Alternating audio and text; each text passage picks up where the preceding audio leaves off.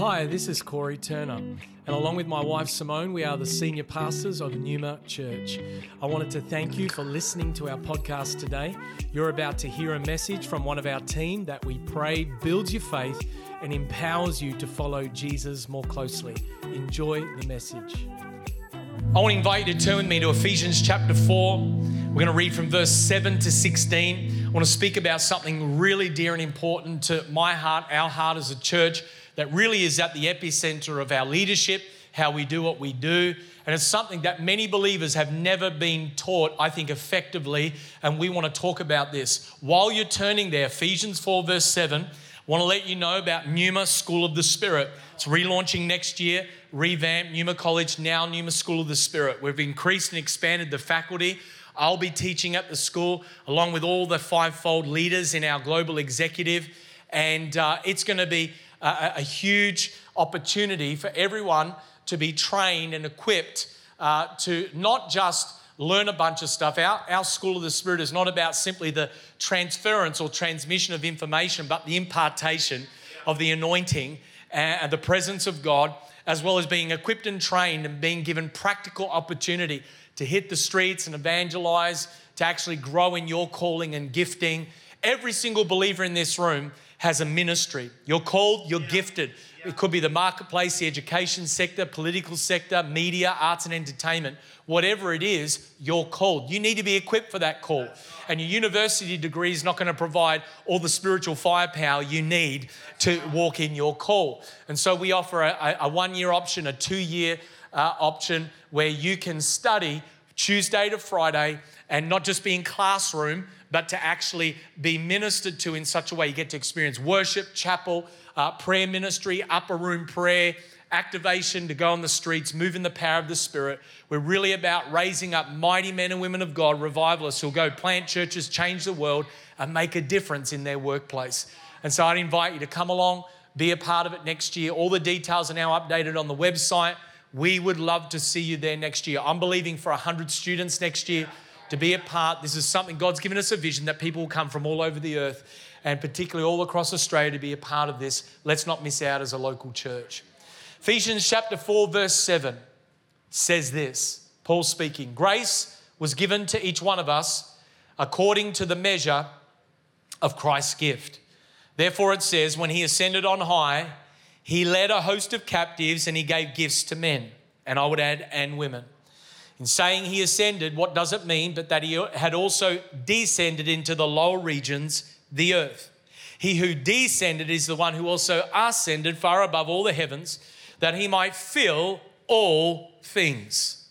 And he gave the apostles, the prophets, the evangelists, the shepherds, otherwise known as pastors, and teachers, to equip the saints for the work of the ministry, for building up the body of Christ until we all attain to the unity of the faith and of the knowledge of the Son of God, to mature manhood, to the measure of the stature of the fullness of Christ, so that we may no longer be children tossed to and fro by the waves and carried about by every wind of doctrine, by human cunning, by craftiness in deceitful schemes. Rather, speaking the truth in love, we are to grow up in every way into him who is the head, into Christ, from whom the whole body, joined and held together by every joint with which it is equipped, when each part is working properly, makes the body grow so that it builds itself up in love. This has got to be one of the most powerful, dynamic passages of Scripture in the Bible. It's so dear and important to us as a church. And today I want to speak to you on the subject of fivefold ministry, the fivefold office of Christ.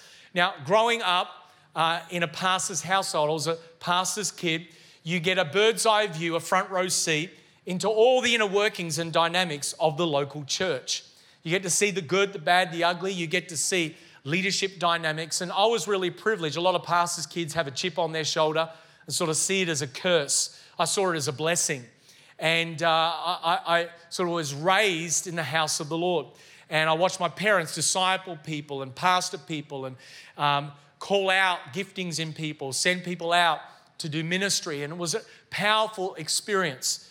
As well as that, then when I eventually left the police force and went into full-time ministry, studied at Bible college, went and was actually on staff. I did an internship at a local church. Then I was on staff at churches, anywhere from 60 people right through to nearly 10,000 people. I served in different roles and capacities, seeing the inner workings of church life, seeing the wineskin of leadership in local churches. And then my wife and I, God called us to plant a church. We started with 13 people in a lounge room, a house church, like a life group setting. And then over 3 years, we saw that number grow to 400 in attendance, and about 40% of that was first-time believers. And we had $1 million budget. We had 11 paid staff, and it really went from 0 to 100 really quickly. Again, we saw the wineskin of leadership begin to manifest, materialize, and what that looked like. Then the Lord called us to go on a full-time itinerant, and so 47 weekends a year, I was traveling across the body of Christ all over the world in a different conference, different church, different city, different nation, seeing the body of Christ in action. And so all of these experiences give you exposure, give you insight into how the local church is structured, how the body of Christ applies the Word of God and theology, etc. And you really, I got an insight into how senior pastors, senior leaders of churches are really, in essence, expected to be all things to all people.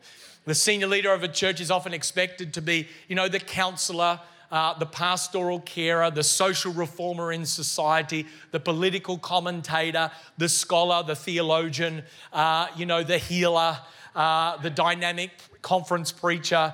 And there is this sort of list of expectations upon leaders that some of them are realistic and some of them are just plain unrealistic. And so because of that, what happens is it leaves leaders with a case of what we call structure punishment, where they are sort of the structure and the expectations upon leaders leaves them feeling overwhelmed, overburdened, and overpressured by the expectations of people. And the Lord has not designed one person to be all things to all people. How many of us know only Jesus can fill that role? Only Jesus is the Savior, the Lord, the Messiah, the one who can actually meet every need that is in our life. And so what often happens is that leaders take on this old covenant sort of Lone Ranger mindset, where they're like the Rambo, the diehard, the Terminator who comes in and has to, kill all the demons and resolve all of the issues in the life of the church. And yet the new covenant, the New Testament, gives us a new pattern. It gives us a new wineskin of team, of the fivefold office of Christ, fivefold ministry, as well as the ministry of the gifts of the Holy Spirit in the wider body of Christ and in believers' lives. I mean, you would think that the church after 2,000 years would get this, because even Hollywood gets this. Have you noticed that superhero films right now are all happening in teams? You've got the Justice League. You've got all the Marvels, Avengers. I mean, even Hollywood's woken up to the fact that Rambo no longer applies, and RoboCop and Die Hard no longer applies, because it's no longer a one-man show. We need each other. We all bring different gifts, different graces to fight a common enemy and to be a part of what the solution is in whatever narrative or scenario Hollywood's presenting in the world.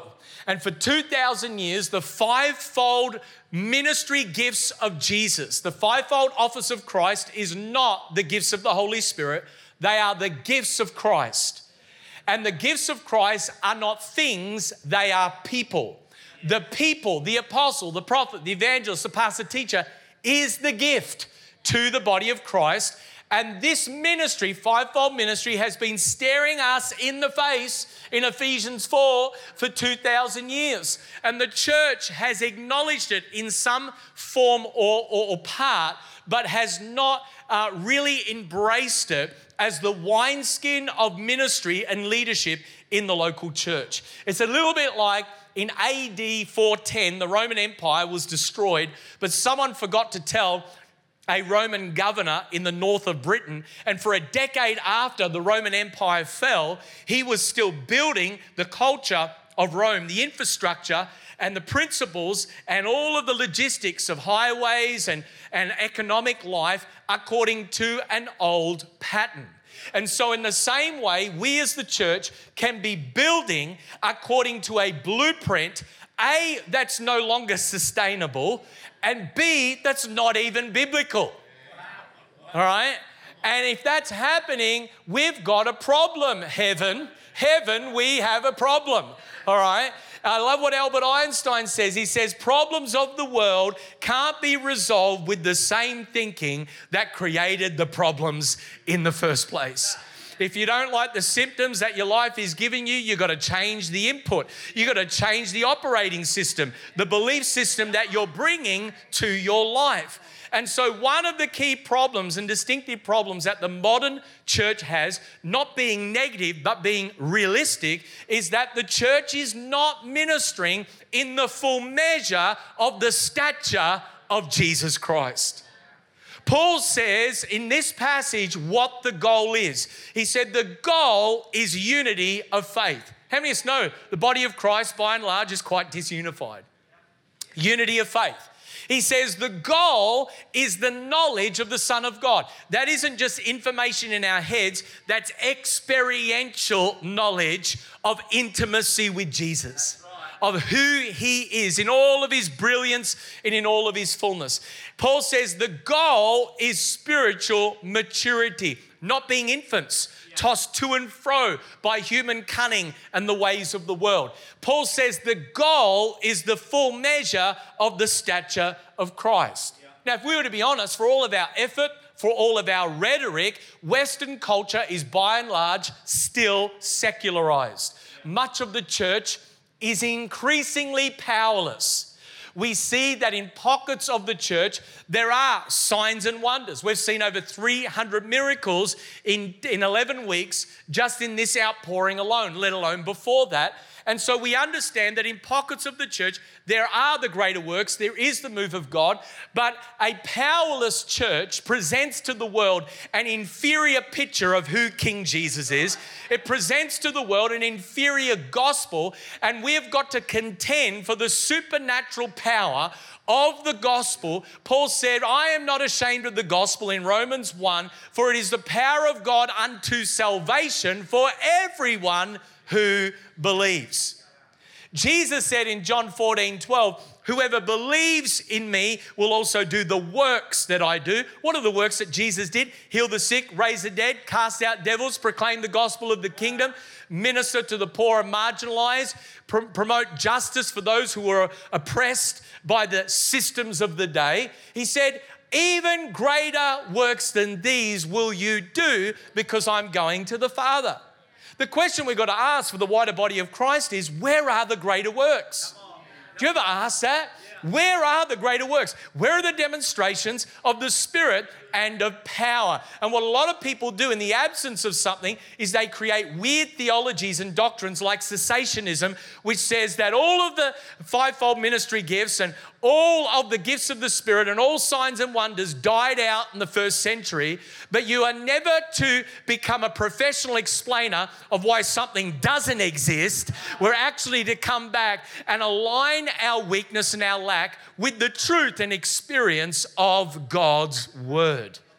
On top of that, the media is filled with all sorts of leadership scandals that we are seeing right now. The credibility and validity of the church is brought into question increasingly by society. Spiritual leaders are falling morally right across the body of Christ. And many leaders do so because they're simply bearing up under unrealistic expectations, not finding their joy and satisfaction in the glory of Jesus, but out of a performance orientation are trying to find identity and significance in their own achievements and accomplishments, which just lead you down a rabbit hole that you can't get out of. And so where there is no joy and there is no satisfaction, your flesh goes to try and find that in other things, which, by the way, is not just a occupational hazard of leaders, but to every single person on the planet and every believer in whatever field or industry they work. And so with this sort of realistic and somewhat bleak picture, no wonder then that the church has been totally obsessed with sort of like a beam me up, Scotty, get me out of here, eschatology or theology that all just wants to board the rapture bus and get the heck out of Dodge because the world's going to hell in a handbasket. It's pear-shaped and we just got to get out of here. But Jesus never said, your kingdom go and you will be done in heaven as it is in heaven. Jesus said, your kingdom come. Pray like this, your kingdom come, your will be done on earth as it is in heaven. Jesus is trying to get into the earth. The church is trying to get out of the earth because it's just too pear-shaped. But we are the solution. Light is the solution to darkness. And yes, while we read the book of Revelation, we know there's going to be tribulation. Jesus prophesied it. He said, in this world, you're going to have tribulation, but take heart. I, not you, Jesus has overcome the world. There's going to be darkness. There's going to be all sorts of tribulation and persecution. But with that, the church is to shine brighter. There's to be more glory. There's to be more power. And I believe that as the world increasingly becomes darker, so too the kingdom of God shines brighter to influence the systems and structures and spiritual authorities of this world for the glory of Jesus until he returns. Jesus said to wait and occupy, to actually travail, intercede and occupy, not to look for an escape off-ramp to get out of this world. Is this helping anybody today? And so the current problem that the church faces calls for a transformation for the wineskin of leadership. When you want to change something as it relates to the church, both historically, presently, and biblically, theologically, you've got to deal with the spiritual authority structures that are in the life of the church, because as goes the leaders, so goes the church. That applies to business, that applies to family, that applies to the local church. And so the solution to the problem is we've got to return to Jesus' pattern for church government. I'm not sure you came to church today thinking that was going to be the solution. Yes, prayer is needed. Yes, worship in all of its pure form is needed. Yes, there needs to be more evangelism. Yes, we need to go into all the world and make disciples. But if you don't address the issue of pattern of leadership in the church, all the other change is not going to happen. Richard Niebuhr says this, he says, great revolutions in Christianity don't come by discovering something new, but recovering what's been there all along. Jesus hasn't called us to reinvent the wheel. He's called us to follow his original pattern. After all, his first call to all of us is come, follow me, and I will make you something you can't make yourself. We've become so enamored with the art of leadership, we've forgotten to obey the simple call of followership. If you follow Jesus as the leader, as the chief shepherd, as the head of the church, he will make you into something you simply cannot make yourself into. And he is the leader. As much as God appoints fivefold ministry, we are all pointing everyone back to Jesus as the leader and as the chief shepherd of our souls. Paul said, imitate me as I imitate Christ. The leaders, as fivefold leaders in the church, should be those that set the example of maturity, not perfect, but are seeking to honor God and live in such a way that the body of the church can grow into health and strength as they imitate the example of those who should be spiritually mature as the fivefold ministers of the church. Now in Ephesians 4, Paul says when Christ ascended, his gifts descended. He not only gave grace to each one of us as believers, but he gave the fivefold office of Christ, the fivefold ministry gifts to the church. In verse 11 and 12, he says the purpose for these gifts are to equip the saints for the work of the ministry. It's to equip the church and build up the church, build up the body of Christ until we fulfill the goal that we just outlined. Now, you cannot get any better than following Jesus' example. Jesus is perfect theology. If you want to know how to be a Christian, look to Jesus. Want to know what the Father looks like? Look to Jesus. You want to know what the church should look like? Yes, we look at some of the Pauline letters, but at the end of the day, you've got to follow the example and mandate of who Jesus is. He is perfect theology. You cannot get any better than him. So we don't take our cue from media, from the spirit of the world. We don't take our cue from the latest trends and what's the latest thing, the new thing. There's a lot of leaders at the moment with all sorts of changing of various church influences in our nation saying, what's the new thing? What's the next model? And then people say, fivefold's the next model. I'm like, fivefold has been there all along for the last 2,000 years. It's not a new model. We've just never embraced it. We've just never acknowledged it. We've never understood it. Historically, what the church has done has embraced pastors and teachers and evangelists or missionaries. We sort of feel comfortable with that. It sort of doesn't stretch us out of our comfort zone too much. But we've excluded apostles and prophets. I mean, we don't know what to really do with them. I mean, after all, didn't they die out after the first century? What do we do with the ooky spooky prophets? And what do we do with those apostles that pull us and stretch us out of our comfort zone to go beyond, as Star Trek says, where no man has gone before, to plant churches and to go to unreached people groups? I mean, who are these apostles and prophets? And then in more contemporary times, we have the beast emerge called the CEO of the local church. And whilst the CEO model works really well in the corporate sector, it actually messes the church up when it comes to the local church. The Bible tells us all these different metaphors and images of the local church, things like the bride of Christ, things like the family of God, the army of God, the body of Christ. Nowhere does it say the church is an organization, a company, or a particular marketplace.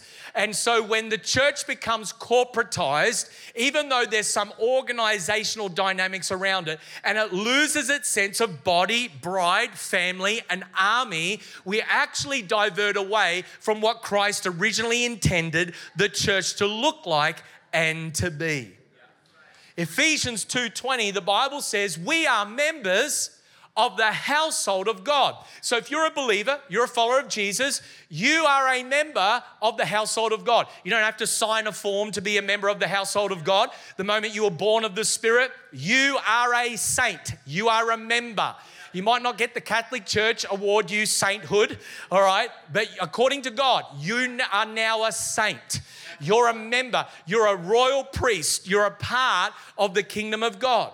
And as members of the household of God, the local church is built on the foundation of the apostles and the prophets that did not die out in the first century, but are still being given to the church today in every age.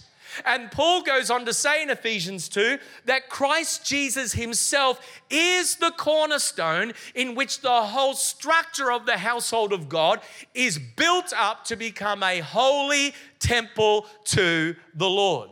Now, in the natural, if the cornerstone shapes the pattern of every other brick that's connected to it, then Jesus, being the pattern, the chief cornerstone, when he outlines that the church of Jesus Christ is built on the foundation of apostles and prophets, he actually intends that is the eternal pattern, that the church is to be built upon, coming together with the other fivefold graces in Ephesians chapter 4.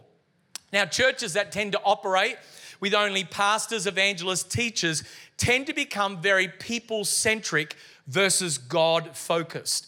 And the reason is because those graces and gifts are concerned primarily with the welfare of people and the delivery of ministry to individuals. You say, well, what's wrong with that? Well, in the Great Commandment, the first priority of the Great Commandment is the vertical relationship. It's to love God with all of our heart, soul, strength, and mind. And a second is like it, horizontal relationships. Love your neighbor as you love yourself. You get the vertical relationship wrong, you get heaven's priorities wrong, then you're going to mess up your horizontal relationships.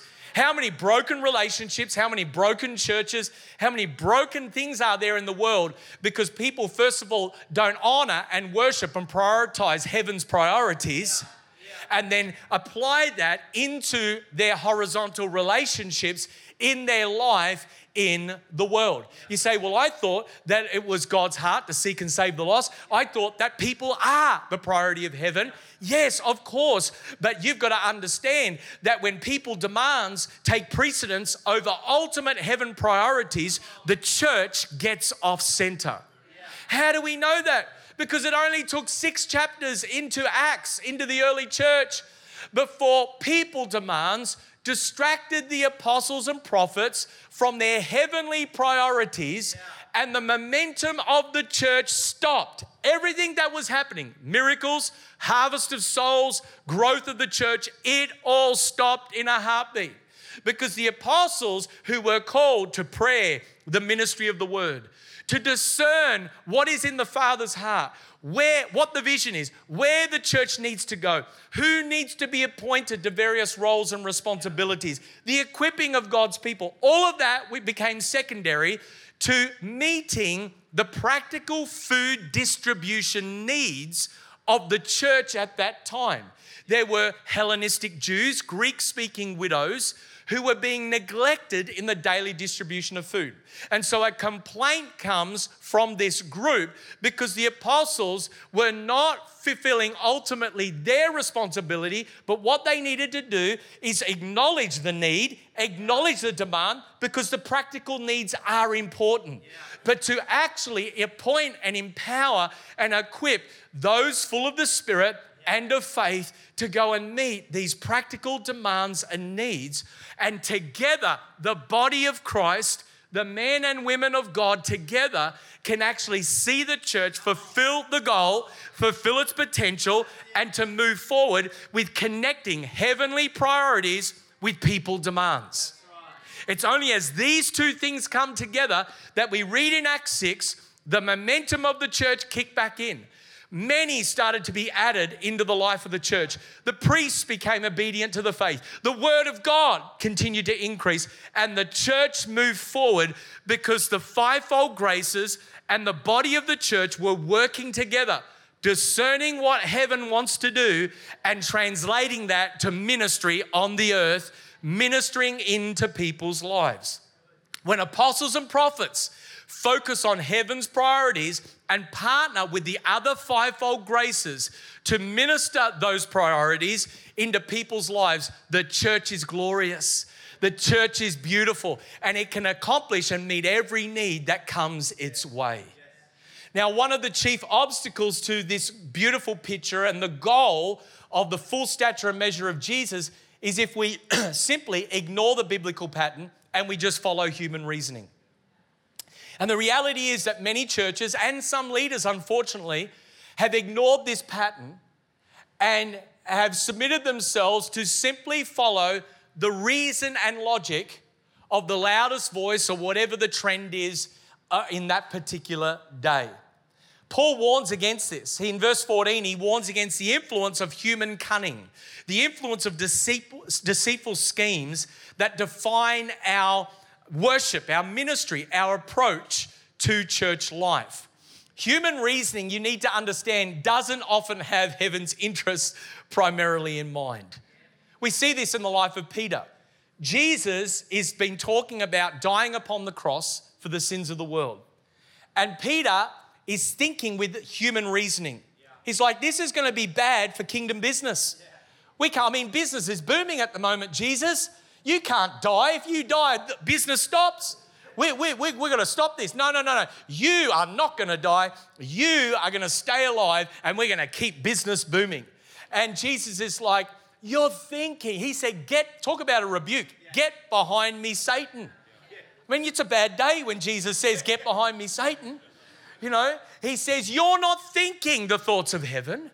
You're not thinking with the mind of Christ. You're thinking with human reasoning. You're literally human reasoning, human rationale, apart from Christ, partners with demonic thinking.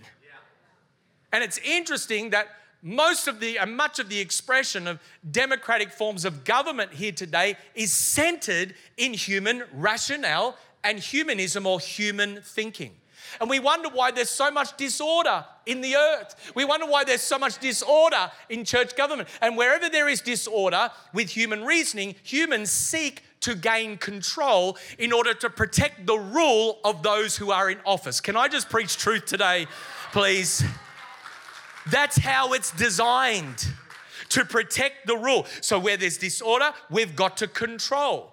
But Isaiah 9:7 says, of the increase of God's government and his peace, there will be no end. So when God's government comes into the economy of the local church, the kingdom of God, one of the primary markers is the Prince of Peace. And where peace is there, you don't need to control, you empower. You empower people. We're not trying to control people. We're trying to empower them to follow Jesus, empower them with the person of the Holy Spirit. And so we got to understand that there is a biblical pattern that God wants us to pay attention to. Now, because we are Spirit-filled believers, and because Spirit-filled believers, Pentecostals and Charismatics, are pragmatic and action-oriented in our faith and witness. By and large, this is true. We tend to default to the Super Bowl chapter of Acts chapter 2, the outpouring on the day of Pentecost. And we sort of take our ideas of church and church leadership from Acts chapter 2 alone. But you need to understand something. Acts chapter 2 and beyond is a visible external expression of an Ephesians 4 internal constitution that defines and informs the internal organs of the body of Christ. How many of us know? Can't see your brain, can't see your heart. Thank you very much, Jesus. But those organs are primarily the catalyst to ensuring you have a healthy body and you have not toxicity and that you are able to function in normal life. We can't always see the internal organs, but the internal organs are vital to the health and regeneration and healing and vitality of our bodies. The same is true for the body of Christ. If Acts 2 gives us a visible external body expression, Ephesians 4, the inner workings, that helps us understand the constitution, the philosophy, the culture, the spirit that guides the church. And so for 2,000 years, scholars have held that Ephesians 4 is a heavyweight teaching. Its language, its themes, and its implications. And yet, by and large, the church hasn't got the revelation. We haven't applied it, and we haven't embraced it. And as a result of that, we are suffering 2,000 years later because of it. And what Paul does in this passage, in the genius of the inspiration of the Spirit, is he moves from a theological foundation, Ephesians 1, of who you are in Christ and what position we have in the heavenly places with Jesus. He builds this sort of theological momentum until he starts to talk about practical things of how you and I can live and walk this faith life out in our practical lives and in the ministry of the church. And what he does is he shows us how to walk in a manner that's worthy of the calling that we've received. And then he calls us to unify around a few things. He says we are of one Lord, one faith, one baptism, one Spirit, one hope. He goes through this list and then he connects our identity in Christ with this oneness of the Spirit, with one model and wineskin of leadership. I'm so glad you asked what that wineskin and model of leadership is. The fivefold office of Christ. Fivefold ministry gifts. And what God has joined together, let not any man or woman or church separate. And yet for 2,000 years, we've separated it. 1 Corinthians 12:28, pastors and evangelists don't even get a look in. He says, and God has appointed first in the church, apostles, second prophets, third teachers, fourth the working of miracles. Even administrators get a shot at the list. It's awesome. It tells us that administration is as much an important gift of the Spirit as any other expression in the body of Christ. Thank God for the administrators. They keep leaders like me out of jail in Jesus' name. That was a joke. Laugh with me. It's true, actually. Not because I'm doing anything wrong, but because they say, hey, have you dotted the I and crossed the T on that? You need to know that. Thank God for the administrators. The pastors and evangelists don't even get a look in. They do in Ephesians 4. But what is this? It's a picture of the flow of the leadership expression. That funnel from heaven where the glory of God, the posture of revival can only be sustained with the wineskin of fivefold leadership. And so not everyone who's called a pastor is actually a graced pastor. Shock horror. Who would have thought? Actually, they could be a prophet, or they could be an evangelist, or they could be a pastor or a teacher or an apostle. And so we use the term pastor because people understand that. It's a term of honor. It's a term of designation. But just because someone's called a pastor doesn't actually mean that they're graced or even called to be that. It's something we give as a deference of honor and acknowledgement in the wider body. So the answer to ignoring the biblical pattern and the answer to human reasoning is we've got to repent and realign the foundation of the church to the fivefold office of Christ. Now, when we use that word repentance, we're not talking about just feeling remorseful or feeling bad. Repentance means a change of mind, a change of thinking. And in Ephesians 4, Paul says, we're going to be renewed in the spirit of our minds, which means that we are not to walk as the world walks. How do you avoid walking as the world walks? Walking in your flesh, meaning your lifestyle, your actions, how you speak, how you conduct yourself. How do you avoid that? Through the renewal of your mind. According to that new creation nature that you've been given by the Spirit of God through the Word of God renews your mind, and you now practice active repentance. I used to speak this way. I used to act that way. I used to treat people like that. But now I've had a change of mind. I've had a change of thinking. I no longer am going to talk that way, act that way, and participate in that activity. Why? Because I'm a new creation. The old has gone. The new has come. And so you're a new creation spiritually, but you need an operating software upgrade in your thinking, according to the heavenly pattern. And God's thoughts and God's ways will become your thoughts and your ways. We need to apply this to fivefold ministry in the wineskin of the church. Fivefold ministry is vital to the health of this church. If one of these graces is missing, the church is inadequate, insufficient, and incomplete. If one of your vital organs were missing, you are not going to have physical health.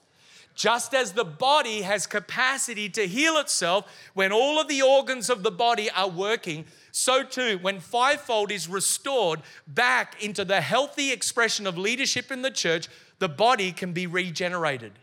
The health of the church with all the graces and all the streams. And this is what happens when one of the graces are missing. If a church is only led by a prophet and no other accompanying competing graces, all right, or complementary graces, often the prophet will not be strong in pastoral care. And so there'll be words, there'll be amazing moves of God, but no one will be cared for because the prophet's burden, whilst they love people, their burden is for the word, right? But if a church is only led by a pastor, all right, someone who is primarily focused on the welfare and well-being of the sheep, often they will be weak in evangelism. That's why the majority of churches in Australia, nearly over 90% of churches are no bigger than about 100 people. Even though Jesus said, go into all the world and make disciples of all nations. It's not about size. It's the issue that a lot of churches are led by one-dimensional pastors and shepherds who is only concerned for the welfare of the few sheep, and they've forgotten the lost that are outside. Now, that's a generalization, but it's by and large true. Same too, if a church is often led by a teacher, you will know and understand and explain the Word of God in its entirety in a way that you can apply. But often some of the other graces, be it the prophetic or be it the apostolic advancement, may be missing But what happens when all 5 of these graces come together to actually lead the local church? And so the fivefold ministry must be restored as spiritual leaders in the church, not based on title or position, but based on grace. We don't walk around going, oh, Apostle Corey or Prophet Stacey, or, we acknowledge pastors, leaders, but their grace, Stacey's grace, is in the prophetic. And she is a prophet, and we'll acknowledge that, but we don't give her that title as a designation. It's an acknowledgement of honor for her grace. Okay? And then we have Cherie, who we say Pastor Cherie, but actually she's not a pastor, she's an evangelist. She's the thorn in your side going, why don't you care about lost people? And why don't you show up to the Sharing Jesus Confidently course? Because there are lost people dying in the world. And Jesus came to seek and save the lost. Don't you care about the lost? Yes, I do care about the lost. Good, we'll come to Sharing Jesus Confidently. That's the evangelist. And then the pastor comes alongside and the teacher comes alongside. And out of their grace, they minister. Now, I've come to understand the graces by just thinking about the fingers on your hand. The thumb is the apostle. The apostle has almost like this general practitioner grace that can touch all of the other graces, just like your thumb can touch all of the other fingers. So as God leads, and there's a slide that will come up. There it is. Amazing. I'm prophetic, right? It just came up. The apostle is the one that brings governing grace to the local church. All right? They are one who is sent by God and scales the church in other regions. They have a vision. Plant churches all across the earth. Hello, somebody. Let's go and plant churches. Let's raise up sons and daughters. And their concern is advancement.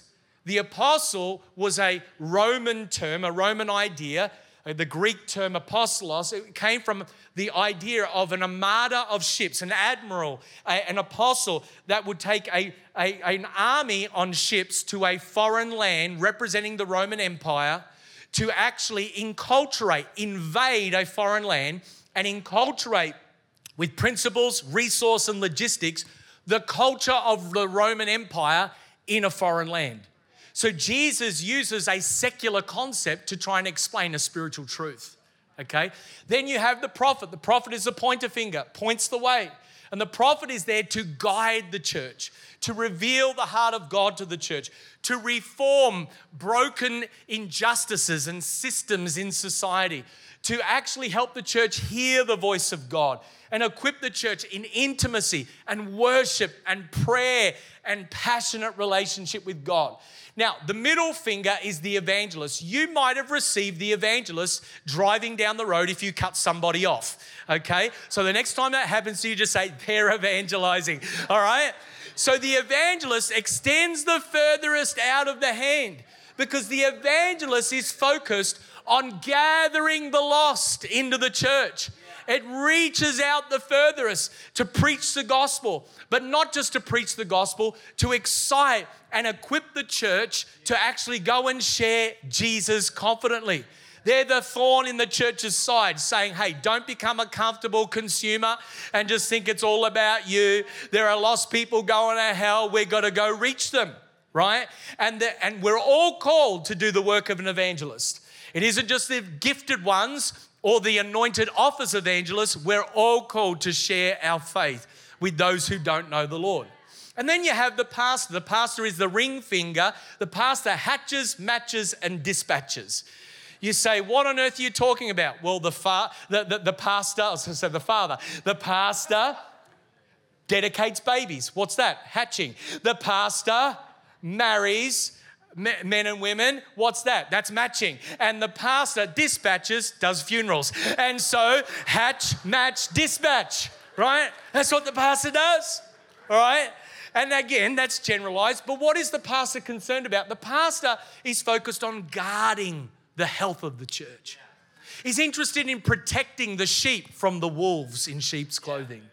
Wants to make sure that the people are provided for, they're cared for, they're supplied. Thank God for the pastors that are actually caring for the well-being of families, relationships, and systems of health in the life of the church. Then the little finger is the teacher. Now, if you take away your little finger, you're going to miss balance and strength in your hand. But the teacher grounds us in the truth of God's word, helps us explain, understand, and apply the word of God in our life. And so the teacher is all about explaining and training, equipping us to understand how to live the word of God out. Now, you may be saying, how do these gifts, how do these graces all work together? I want you to imagine with me a car accident scene. You've arrived at an intersection and there's a couple of cars that unfortunately have collided, and the fivefold ministry gifts, Marvel Avengers, fly in to the intersection. This is how they would normally, according to their wiring and grace, respond. The apostle shows up and immediately moves in to supernatural healing and signs and wonders. He goes to the car wreckage and he sees who's injured, who's sick. In Jesus' name, I command your body to be healed. Bang, that person is healed. Then they start to go and administrate the other gifts in the other bystanders and people that are looking there. And then they start to cast a vision of how we can avoid car accidents in the future and how we can scale a car accident-free world in the coming years if we would all just come to Pneuma School of the Spirit and be equipped and be trained to actually go and make sure that car accidents never happen again. That's the apostle. The prophet shows up and goes, I knew this was going to happen. I saw it in a dream last night. No one ever listens to me though, do they? And the prophet shows up and sees what's happening and begins to call out purpose and destiny in the injured victims. Don't worry about the injuries. I just see you are going to live and not die. You are going to walk in your calling, anointing and purpose in Jesus' name. Then they go to all the bystanders and they start calling out, you've got this gift and you've got that call. And they say, have you heard the voice of God lately? Here, let me equip you to hear the voice of God so you can avoid an accident like this again in your life. That's what the prophet does. The evangelist comes on the scene, doesn't worry about who's injured, but just asks a simple question. If you were to die tonight, injured person, would you know that you would be with Jesus? Well, here's the 3 points of the gospel message for you. You know, you're a sinner. Yeah, you're a sinner. And Jesus died for you. And you need to make a decision to get into relationship with him. Good, now you're saved. Then they go to the bystanders. Are you saved? Have you given your heart to Jesus? And then they say, all come to Sharing Jesus Confidently course. And I'm going to equip you how to share Jesus confidently if anything like this should happen again. Then the pastor shows up. Thank God for the pastor. Because the pastor's the only one that calls 000 for the paramedics to come and looks after the dude that's injured in the car, right? And the pastor's got a first aid kit and walks in and wraps the bandages and cares and tissues, water, what do you need? And then goes around and says, are you okay? Do you need a mental health day? Let's stop, let's gather together and let's have a session together and cares and well, you could do this and do that. And the pastor is the one that journeys with the families after the accident and actually counsels them and passes them through their trauma. Am I right or am I right? Then the teacher shows up and whilst all the other fivefold graces are running around, just begins to examine the scene and research it. And they look at the skid marks and they look at where, and they start to take notes and they start to exegete and interpret in their textbook of what has happened. And they say, this is accurately what has happened. The car hit here, this happened here. And I'm going to write a manual, a training manual that can help us all understand how we can avoid car accidents from this day forward. And by the way, you also need to come to School of the Spirit, and I'm going to teach you out of the textbook, and I'm going to write manuals to help you know how to avoid this ever again in your life. Can somebody say amen? This is how the fivefold work together. How do they work together? Through a culture of honor. This is why a few weeks ago I preached on a culture of honor. There's a method to the madness. This is why I preached a few weeks ago on being appointed and anointed. God wants you to know what your appointment is. He wants you to know what your anointing is, but he also wants you to know that all of the ministry gifts, fivefold office of Christ and the gifts of the Spirit, can only work together through a culture of honor that defers to the grace that is most needed to minister at the time. If all you know how to do is use a hammer, you use a hammer in every situation. But how many know not every situation needs a hammer? Some situations need a screwdriver. Some situations need a tissue. Other situations need a bottle of water. Other situations need a blanket. Lots of different issues. But if all you know to use is a hammer, you'll bring a hammer into every situation. And much of the church just brings one hammer to every situation and goes, this is the answer. God goes, no, I gave you fivefold gifts. I gave you fivefold ministry.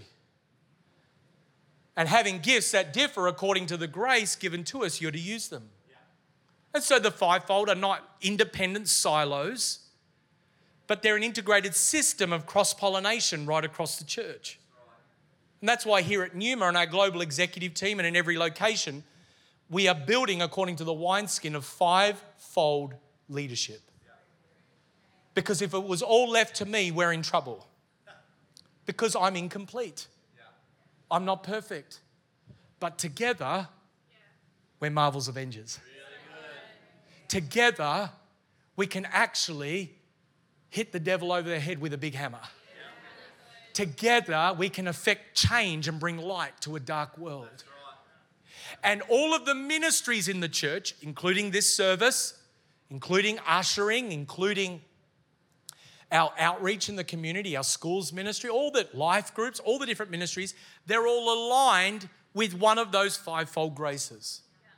And then our business manager and our business management arm and all of the operational aspects of the church, fiscal, stewardship, financial, wisdom and governance, all that comes alongside the fivefold to help bring good governance and stewardship to the fivefold wineskin leadership of the church. All ministries flow out of fivefold grace. And when you and I bring a culture of honor and recognize the graces upon people's lives, and particularly the fivefold, and we bring our ministry gift and we honor that, we become a recipient of the grace that is on somebody else's life.